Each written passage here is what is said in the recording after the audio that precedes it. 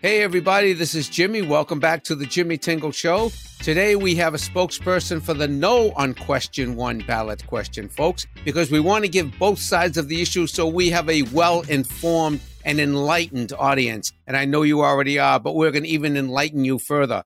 Please welcome to the show the one and only Mr. Dan Cence. He is the spokesperson for the No on Question One Coalition. Hello, Dan. Welcome to the show. Hey, Jimmy. Thank you for having me on. I really appreciate the time.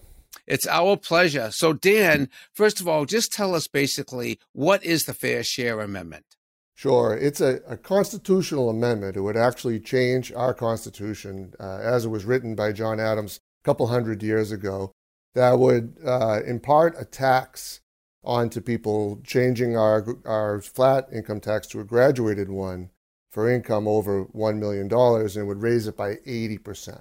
So from 5% to 9%, Jim. It'll raise the tax from 5% to 90%? To 9.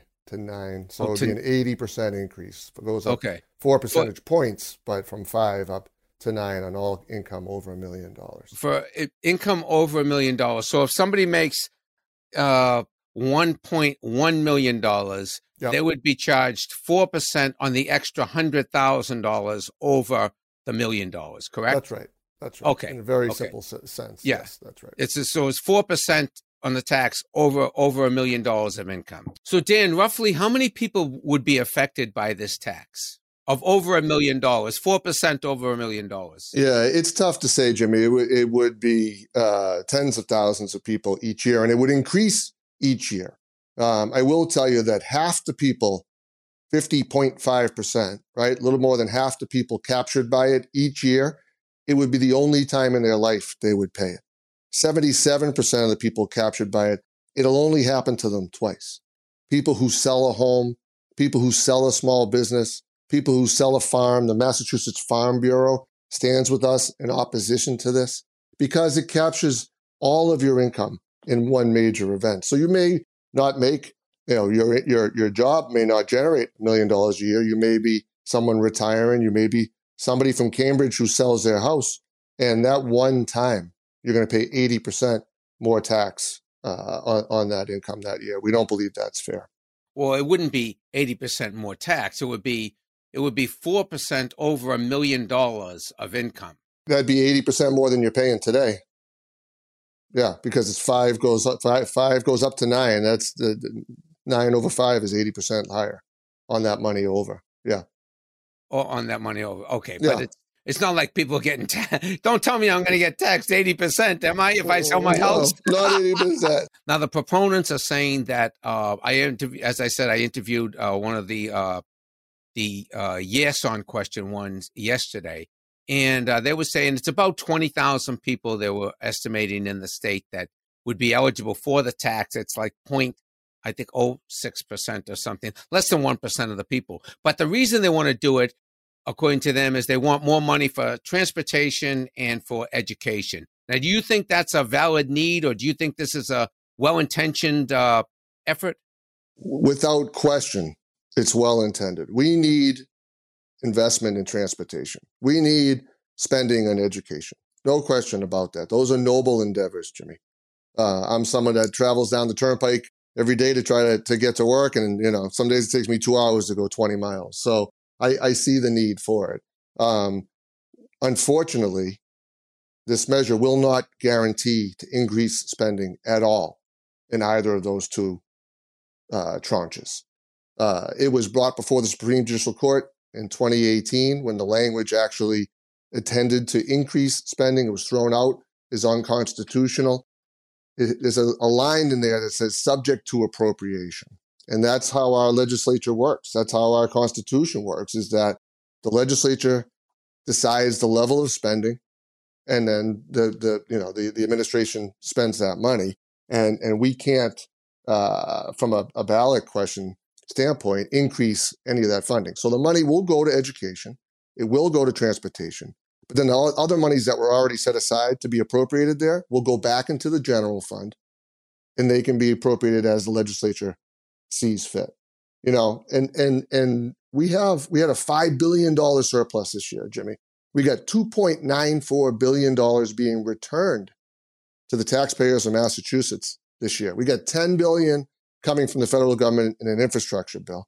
We're sixth in spending on education per pupil in the nation and third in standardized test score. It's not a question of funding in education. It's more a question of equity and how we deal with that. And this ballot question doesn't address any of that. So do I want to and should we invest in those? Absolutely. Unfortunately, this doesn't do that. Mm-hmm. Well, the change that they made to the Constitution that you alluded to in the opening statement, doesn't that solidify a guarantee that the money would go to specifically education and transportation, and there wouldn't be that wiggle room that was kind of a loophole earlier, and in other appropriations there is that loophole. There's you give the legislature a wiggle room, they can do whatever they want, right? Yep. But in this case, my understanding was that because it was a constitutional amendment, it was a more fixed, targeted allocation of funds. So the monies will be allocated to education and transportation, but it will not increase spending in those areas. I see. So for round numbers, if the legislature comes out with a $20 billion for education and transportation, round numbers, whatever it may be, right? And we generate $1 billion from this, then it goes in, they match it with another 19. The other $1 billion that they had allocated for it goes back into the general fund, and they can spend it any way they see fit. It doesn't guarantee increase funding in transportation and education. So it just takes the place of other monies. Right. But if they wanted to increase the transportation or the education, they could. And they could advocate it for healthcare, and they could advocate it for childcare, and they could advocate it for mental health. They could advocate for any of the the environment, any of the number of things that the legislature allocates money towards and folks advocate for, they can spend it upon. And they can spend it in their districts, and they can spend it anywhere they want to. Whatever comes in from this tax would have to go to education and transportation, but surplus money or other monies could be, if it comes, it can be allocated accordingly. It'll create surplus money. Right. Okay. Do you know what I'm saying? Yeah. It doesn't increase it at all. Right. Unless they had it was their discretion to use it accordingly. Which is their discretion every year, whether or not we have this ballot question or not. It's their discretion on how they spend it. And we already spend a significant amount of money. As I mentioned, we're sixth in the nation in spending in education already. We're already there. So tell me, who is no on the Fair Share Amendment from what you can tell as the leading opponent? Yeah, we're a coalition of over 1,000 organizations representing over 25,000 businesses and hundreds of thousands of employees across Massachusetts. Groups like the Cambridge Chamber of Commerce, the Boston Chamber of Commerce, the Western Mass Economic Development Council, the Massachusetts Farmers Bureau, Massachusetts Retailers Association. We are represented from Provincetown all the way out to the Berkshires across this Commonwealth with folks who know that it's wrong-minded, it's the wrong time for it, it's not the right time to have this tax in Massachusetts when we have this huge surplus. We're coming out of COVID. We have supply chain issues. We have inflation. Businesses don't need this heaped on the top of them, and we need folks stalling our economy now. Mm-hmm. Are you saying that the Cambridge Chamber of Commerce is opposed to this, as is the Boston Chamber of Commerce? 100%, yes. Okay.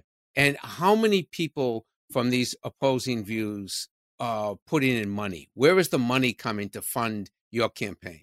Yeah, we have money from a significant group of individuals. Obviously, you have to list your top 5 donors. That's the way the laws work on these ballot questions. And there are a few very wealthy individuals and businesses who have given us money because they understand that what the impact it'll be to the economy and to their employees across here. And then the other side, all of the monies come from the teachers' unions. Again, when I was interviewing them yesterday, they said they had 500 different organizations, unions, teachers' unions, individuals. We have hundreds as well. The lion's share of their money comes from a union. The lion's share of our money comes from a couple of well-heeled donors. That's how politics works in Massachusetts these days. Right. It is what it is. And we have hundreds of small donations too, same type of thing. But I don't think anybody really gets into that. We're trying to determine who's supporting who and why.